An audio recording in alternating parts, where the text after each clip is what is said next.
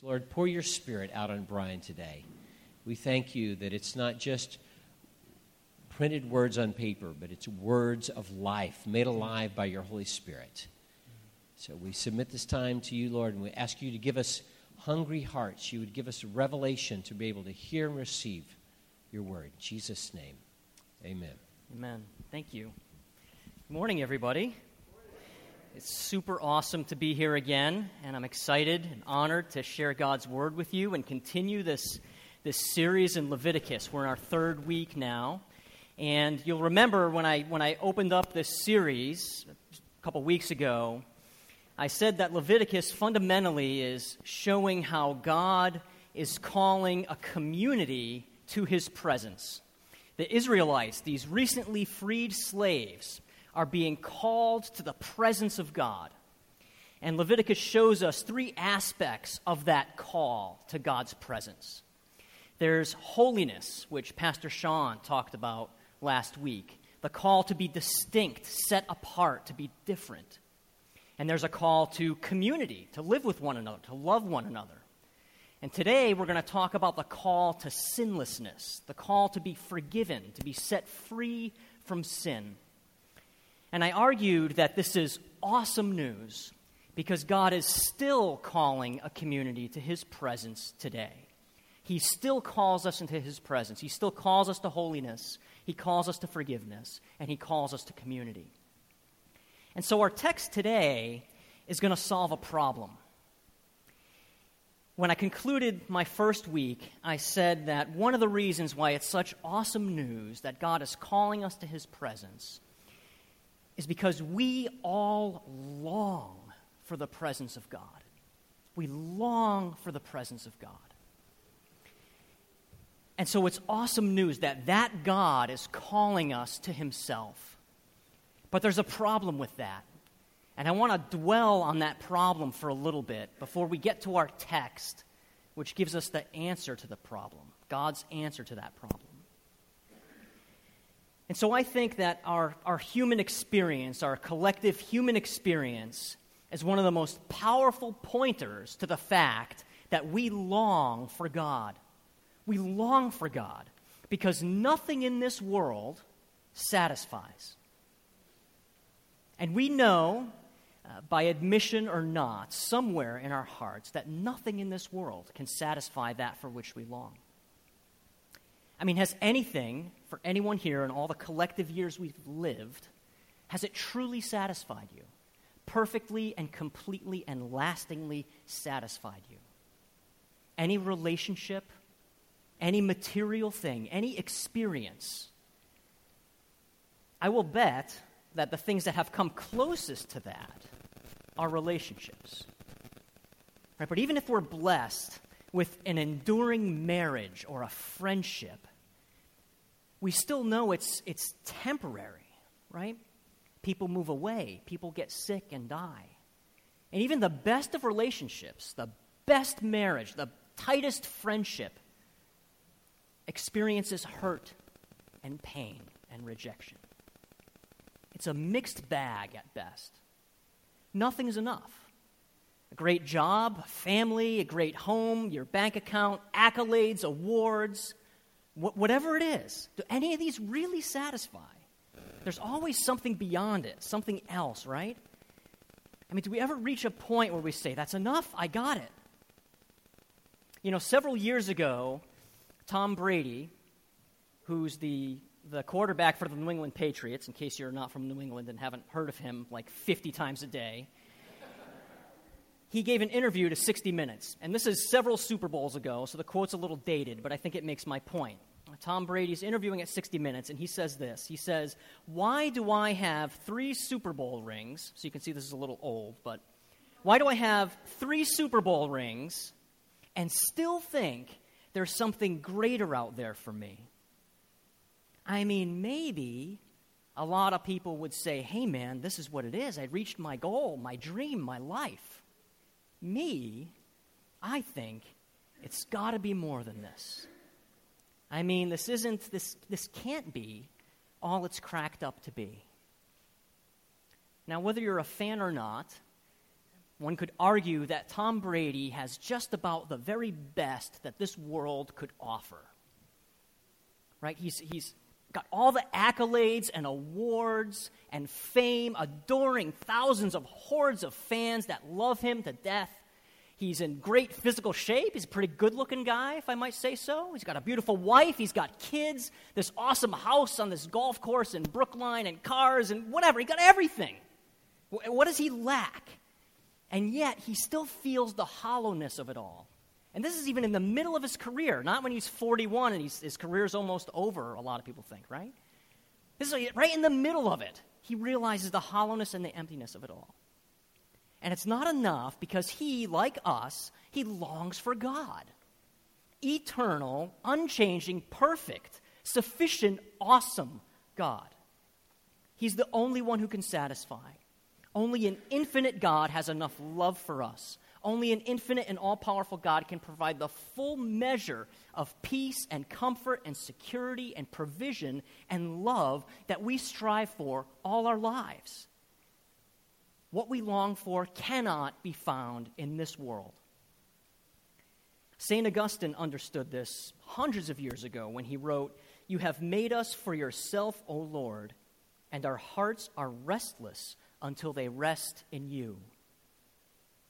Hundreds of years later, a French mathematician named Blaise Pascal would write, "What else does this craving and this helplessness proclaim?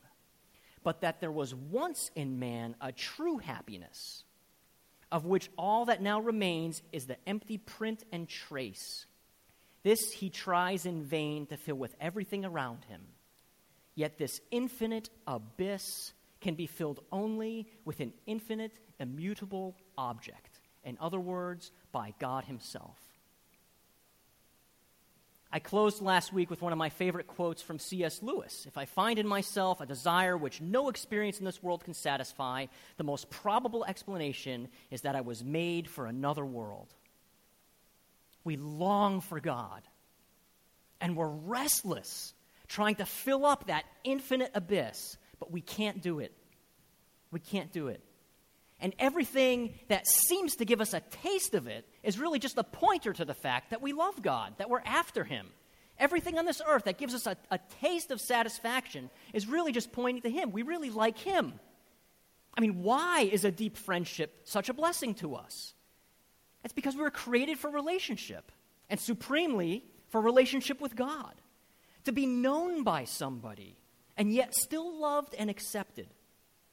To know somebody cares for you and would even sacrifice for you. This is a taste of what you hunger for in God. Do you enjoy beauty? Does your jaw drop at the staggering beauty of the Alps or a sunset in the summertime? You long for God. He's more beautiful. He invented that stuff. He created Hawaii. He's more beautiful. You appreciate those things. They make your heart sing because your heart was made to sing for God. Do you delight in justice? Why is it so good and satisfying to see the good guys win in a movie? To see the villains punished or destroyed? It's because we delight in God. We hunger for his justice, his righteousness. You know, tonight, and we're all friends here, so no judgment, okay? But tonight, I'm going to go see a movie with a friend who will remain anonymous, but happens to be sitting here in this congregation. And we're going to go see the Avengers movie, the last Avengers movie. And to some extent, this is just a bunch of eye candy and stuff that's happening, and it's not really deeply meaningful yet. It still resonates to see these superheroes, right? Just wield this tremendous power to get rid of the bad guys and win, right? For goodness to prevail. There's something exciting about that. We're drawn to power when it's leveraged for good. Ever since I was a little kid, I loved aerospace technology and jets and stuff like that. It was actually my first job out of school. I was working for Lockheed Martin. And to this day, if a fighter flies over me, like an F-18 or something like that, I can hardly but just punch my fist in the air. Yes, that is so awesome. Look at that thing. Look at how fast it can go. Do you know what that thing can do? And that's just a hunk of aluminum that we made, right? God is more powerful. He's more amazing. I was made to hunger for that, to rejoice in Him, in His power, in His glory. That's just a pointer to that fact when I see that. Why are we so moved and touched by romantic movies or by a hero who saves and protects somebody? It's because we hunger for that ourselves. We recognize our own helplessness, our own need for help. And when we see somebody do that, our heart sings. It feels good because we're made to hunger for God. We long for Him, His infinite, perfect, inexhaustible love, for His presence, the security, the peace, the provision that never runs out. It has no end. Power that lacks nothing to protect and care for us. We long for His presence. We were created for His presence. We were made to be with Him and enjoy Him forever. And this is the problem statement of humankind. We were made for Him, but we can't get to Him. We can't get to Him because of our sin. Because we've fractured that relationship. It's been distorted and perverted. We've turned away from the source of life and chased after other things. And so we can respond to this in just a handful of ways. One of the most common, the one that I identify with, because this was me about 15 years ago, is we're just ignorant of it. We deny it. And so we just wander around through life trying to fill up our need with all these transient, fleeting things of the world. Not all of them necessarily bad, but we still wind up empty. You know, maybe this self-help book, maybe this religion, maybe this relationship, this job, this house, this award, once I get here. But it never works. Right? We just go around longing for God and striving for Him. Maybe we don't even ever realize it. But in a few months, whatever we see just kind of fizzles out, and we're left searching again. Or, especially in this day and age, we can just distract ourselves to death and just numb that pain. I can be entertained forever with this device. Right? Just give me a Netflix account. Right? There is enough entertainment being churned out and enough pre-existing entertainment that I can stream, so I never even have to deal with that emptiness. I can just distract myself to death forever. Give myself to any number of things, or video games, entertainment, sports, whatever it is. Not necessarily bad, but just keep it in the back of my mind. Don't think about it. Or maybe we recognize our own failings, our own sin, that we are truly guilty of moral guilt before a holy God. And so we strive to get to Him ourselves. We try to earn our way back to Him. We try to be good enough to be accepted and loved by God, to earn it, so He owes us His presence. And the standard we try to live up to is impossible. And we wind up crushed and just as empty. We're trapped by our own imperfection. A despondent, always wondering if we're good enough. Or maybe we delude ourselves into thinking that we're good enough already. I mean, it's not like I'm a murderer or anything. Right? God'll let me in. Maybe I've told a lie or two or 1,000. I've lusted after people who weren't my spouse. I've harbored judgment against a friend. I've gossiped and put others down so I feel better about myself. I've looked the other way at human suffering for my own comfort and convenience. But I'm not that bad. Right? God rejects the murderers and you know, the dictators and rapists and pedophiles. Those are the people who are rejected by God. But me, I'm actually on balance, you know, I'm all right. But as we'll see a few minutes in our text, when we get to it, it can't work like this. And so we long for God, but we can't get to Him. We can't get Him by ourselves. It's a problem. But it's not just our problem. It's actually a problem for God. Because if he judges us as we deserve, he loses us. What then of his faithfulness? What about his love for his people? He loves his creation. He loves us. We're the apple of his eye. He made promises to his people. He promised Abraham, the father of the Israelite people, that he'd make him into a great nation and prosper them. And he promised to bless all the nations of the earth through Abraham. Is he going to renege on that promise? Is he going to be unfaithful? But if he accepts us, he loses himself.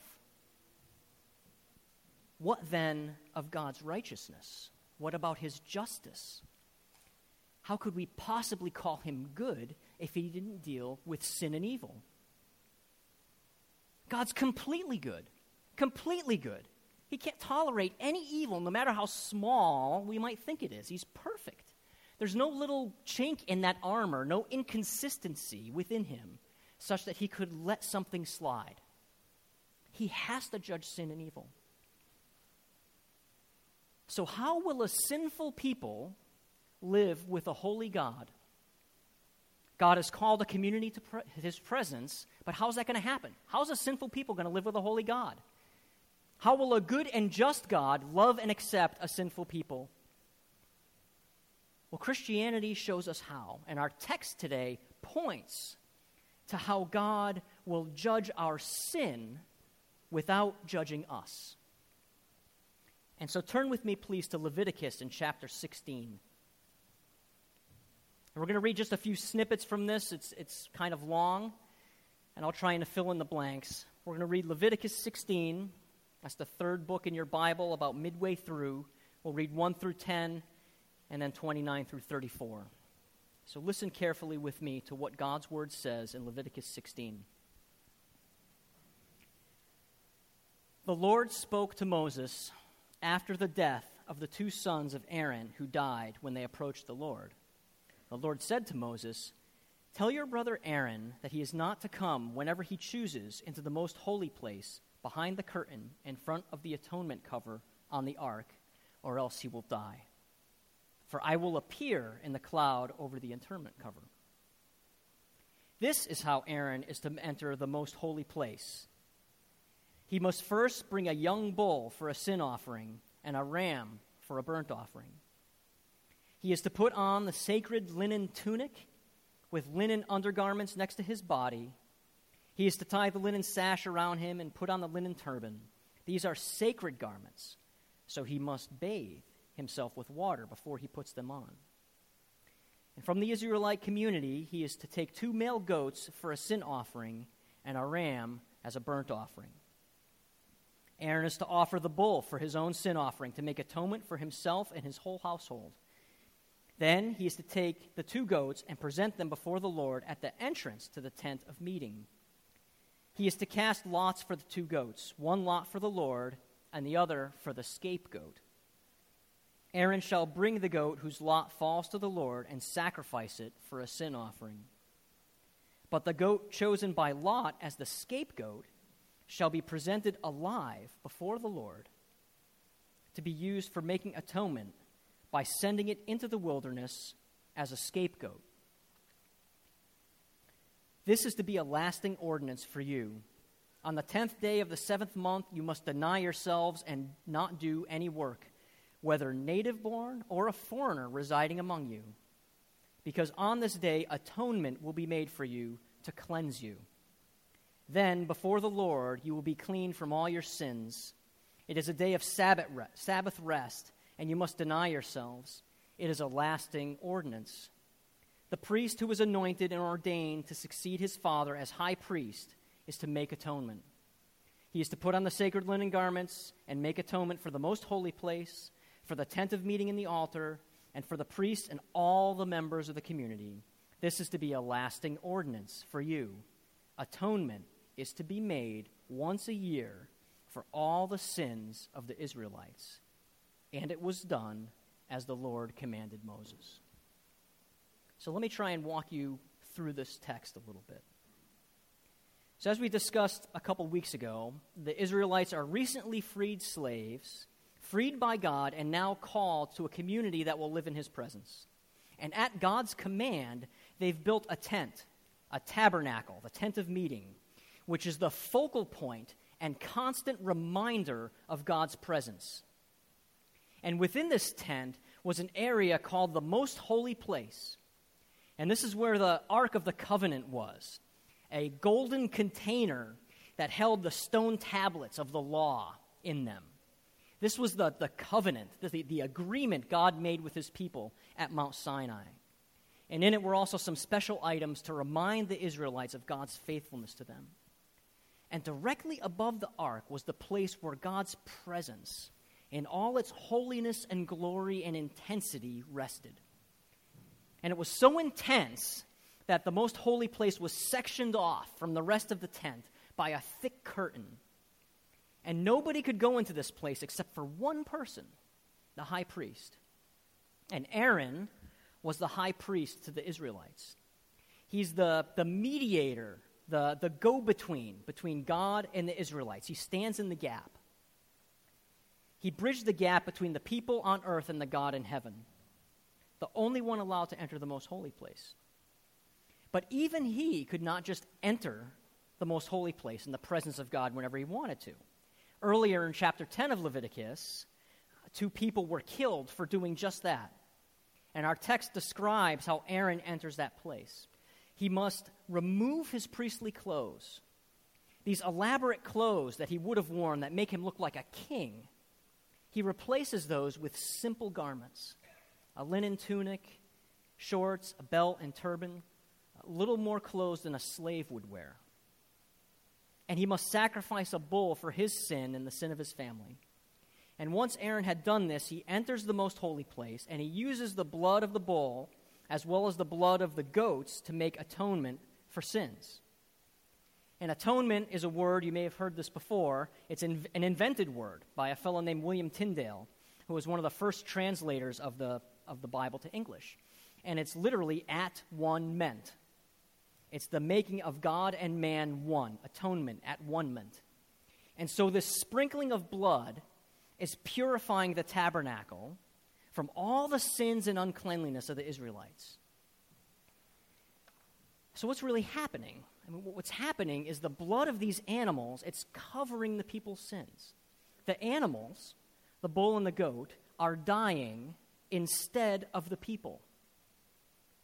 God judges the animals instead of their sin. The animals take the place of the people and die in their stead. But all this blood sprinkling that's going on in the most holy place, that wouldn't be seen by the Israelites. It happened behind this curtain. Nobody could see it.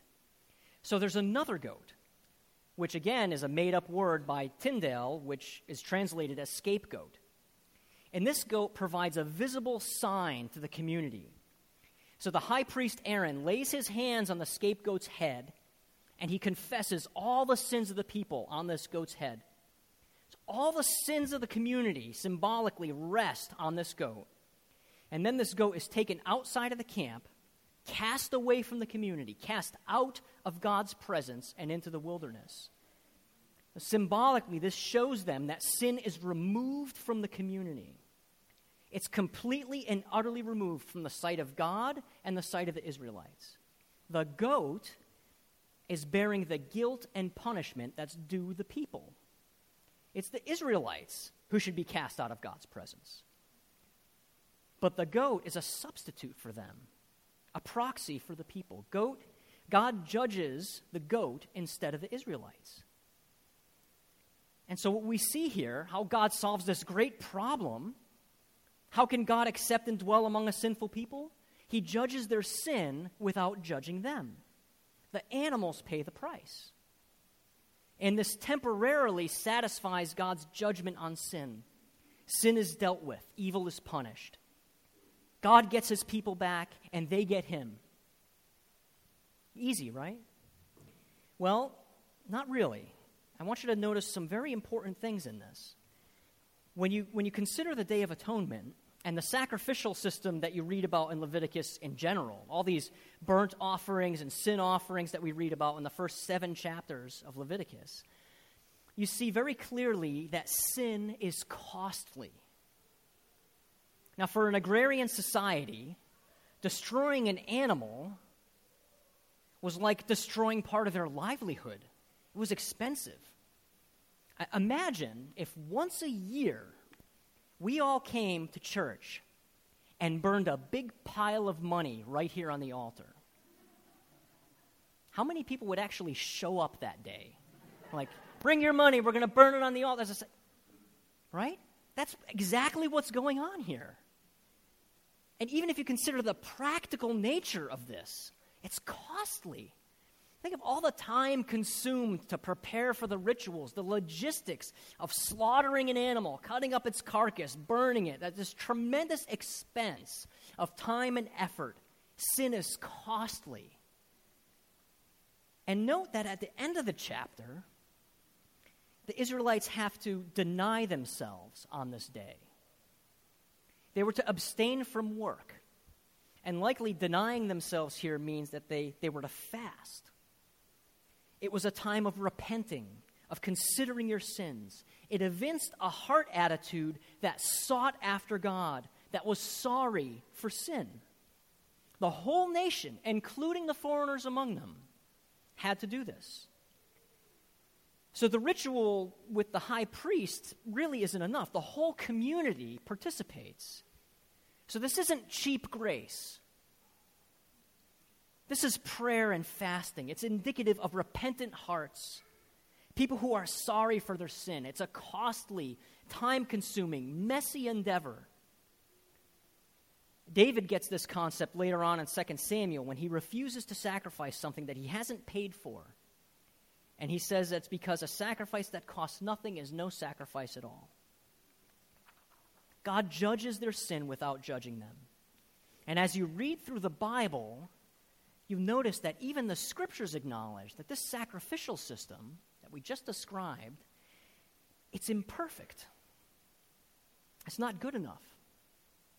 Chapter 10 in the book of Hebrews reads like this. It says, the law can never, by the same sacrifices repeated endlessly year after year, make perfect those who draw near to worship. Otherwise, would they not have stopped being offered? For the worshipers would have been cleansed once and for all, and would no longer have felt guilty for their sins. It is impossible for the blood of bulls and goats to take away sins. This is right in our text today. 3 times it mentions at the end that this is a lasting ordinance. It has to happen year after year after year. Doing it once isn't enough. So the Day of Atonement takes place year after year after year. And secondly, if you think about it a little bit, how is it the case that an animal has the same worth as a person, let alone a whole community? How does a bull count as adequate payment for the high priest and his whole family? 1 bull equals several humans?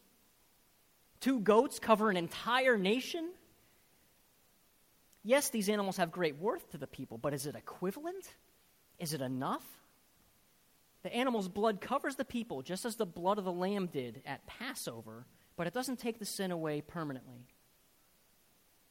Because the Day of Atonement and the sacrificial system that we see in Leviticus is only a temporary solution to our problem. But more than that, it's foreshadowing. It's pointing forward. It's anticipating the fulfillment of the sacrificial system. As Hebrews again says, the law is only a shadow of the good things that are coming, an ultimate payment for sin, a final sacrifice that never needs to be repeated. The Day of Atonement points us to Christ on the cross. Instead of an animal, what about a perfect human being? Instead of a flawless animal being killed instead of us, what if a flawless human being is killed instead of us? The only truly innocent person ever to walk the earth, a perfect, sinless man sheds his blood instead of us. And what if this perfect man is also God? He's not worth just one human, he's infinite. He's human and God at the same time, the God-man.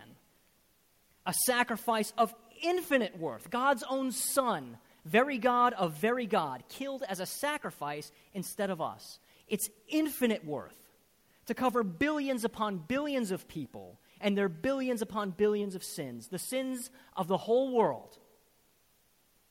And the Scriptures make this link for us. Isaiah prophesies about it in Isaiah 53. He talks about the suffering servant, and upon him the Lord has laid the iniquity of us all. Paul says in 2 Corinthians 5, God made Jesus, him who had no sin, to be sin for us. Peter says Jesus himself bore our sins in his body on the cross in 1 Peter 2. And even more, what happens in the Gospels when Jesus dies on the cross? Matthew, Mark, and Luke all note that the curtain in the temple, the division between the most holy place of God's presence and the rest of the world, is torn in two. The very moment Jesus dies, the Gospels note this, the curtain of the temple was torn in two from top to bottom, completely. And this represents that this most holy place of God's presence is no longer inaccessible to us. Jesus' sacrifice has made a way for us to approach God directly. Jesus says this in the Gospel of John. I am the way and the truth and the life. No one comes to the Father except through me. I came to show you the way? Nope. I am the way. I am the way to the Father. Chapter 10 of Hebrews builds on it again. It says, we now have confidence to enter the most holy place by the blood of Jesus. Hebrews 10:19. Because God has judged our sin without judging us. God still calls a community to his presence, and a sinful people can dwell with a holy God because of a sacrifice, because of Jesus Christ's death on the cross. Jesus pays for all our sins, past, present, and future, so we are right with God and we can go to him. And even better, God himself, the Holy Spirit, dwells within us because of the blood of Jesus. God has judged our sin without judging us. That is the kind of God we have. He calls a community into his presence, and he makes a way for that to happen. He's faithful and loving, but holy and righteous at the same time. He's judged our sin without judging us. We get him, and he gets us. Things are made right again, the way things were supposed to be from the beginning. And this is good news, because it's all we ever wanted. It's the final solution to our endless striving to fill up that for which we long. It's the hinge point in history. Leviticus has shown us how God calls a people to his presence and how he makes that possible. Jesus is the fulfillment and completion of this great mission, this great story that we study from the early books of Scripture to the end, the ultimate solution to our problem, the final sacrifice for our sins, so we can be right with God. We can dwell in his presence forever, perfectly, no more striving. Because God has judged our sin without judging us. He solved that problem on the cross of Christ. Have you received that? Have you received that today? Today can be your day of atonement, being made one with God again, having all your guilt and shame and sin wiped away forever. God himself dwelling within you, the one who makes you holy, and then you can be with him forever, perfectly. Today can be that day where your sin's completely removed from your sight and God's. Will you receive that? If you've already accepted Christ as your Savior, maybe you're like me, and let me tell you what happened this week as I was getting ready for this message. So I preached this message back in January at Waltham, and I knew this week was coming up, so I reread my message again. I'm kind of going over it. This is about 5 days ago. And I got to the end, and I thought to myself, I'm like, that's all true, but it's just the gospel again. It's just the atonement. And no sooner had that synapse fired to think that thought, I felt the Holy Spirit, excuse me? I beg your pardon? It's just the gospel? It's just the atonement? No, tell them something cool, right? Bring some cool angle to things. Tell them how to raise their kids. Tell them how to work their job. Tell them how to be happy. Give them some new angle, something novel, something special. Entertain them. This is just the gospel. Seriously, Marcione? Seriously?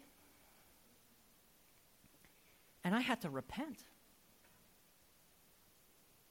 That very thought evinces the fact that that great and glorious truth is not fully activated in my life and in my heart. Because that is the story. You don't need a cooler angle. That infects everything in your life. That drives everything you do. That's everywhere. It's constantly in your mind. Everything you do. You're a sinner, freed by God's grace. You're free. You don't have to check the boxes and earn His favor anymore. You're free to do it because you've been accepted, because He loves you. That should make our hearts sing every second of the day. It's not enough. It's not cool enough. Are you kidding me? It's the gospel of Jesus Christ. He died for your sins. He rose again to give you new life in Him. He lived the life that you should have lived. He died the death you should have died, a sinner's death, between thieves. And you didn't deserve it. You didn't earn it. You can't lose it. And it's the most glorious thing, that everything you've ever wanted is yours for free. For free. For the rest of your life, you can live that way. That's not enough? That's not cool enough? Give me a break. So repent with me. Repent with me today. If you've received that already, ask God to activate that in your life, to make it real. Every day you could wake up and, oh my goodness, thank you, Lord, that I'm saved. Can you believe what would have happened? What would have happened if no one told me? What if I never understood? What if He never brought conviction to my heart and I never received that? What would have happened? How could I live my life? It's purposeless, it's meaningless, it's useless. What a waste! No, not true. I've saved you. You're mine. So receive that today. Let that be activated in your heart. It's true. It's still true. It was true thousands of years ago. It's going to be true thousands of years from now. So I'll ask the band to come up, and we can pray, and let's respond.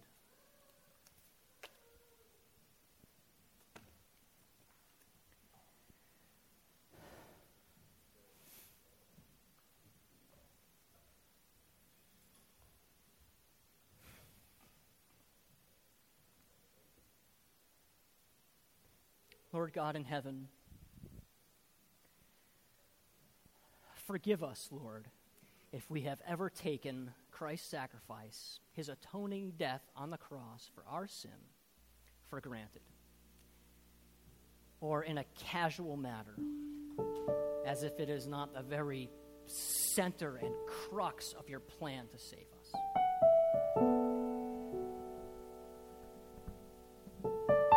Lord, would you activate that in our hearts? Would you help us live every moment in light of that great truth? Would it drive everything we think, we say, we do? Would we tell the world about it, Lord Jesus? Help us live that out.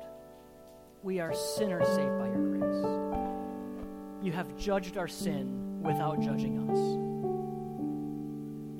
Father, if there's anyone here today who's never made that step, that first step to accepting you, to realizing they need a Savior in their lives, heart right now, open up their heart, Lord God. Would they receive that great and glorious salvation that you've been promising for thousands and thousands and thousands of years, Lord God. It's ours today. So stir our hearts, Father. We're so grateful for you. Thank you for your word. Bless this time as we respond. We love you and pray these things in the great and powerful name of Jesus, our Savior. Amen.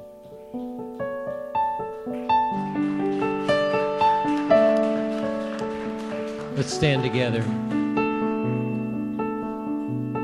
want to ask elders, different people in leadership and ministry teams, if you could step forward. I'm going to read out of 1 John. This is the message we've heard from him. What you just heard was this message. And declare to you, God is light, and in him there's no darkness at all.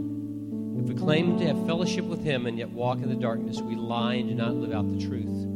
But if we walk in the light as he is in the light, we have fellowship with one another. And the blood of Jesus, his son, purifies us from all sin.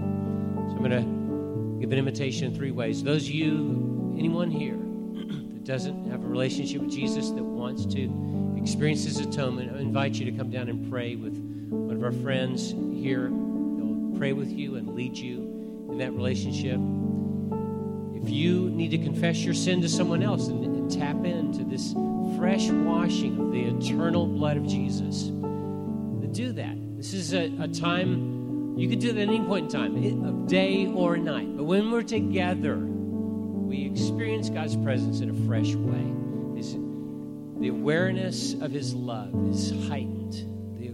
The reality of all this truth is brought to conviction in our lives in a deeper way. So as we worship, I encourage you, you can confess it to someone else. You confess it to him. You can bow here. We're going to worship the Lord and invite you to tap into the fresh life of his cleansing presence.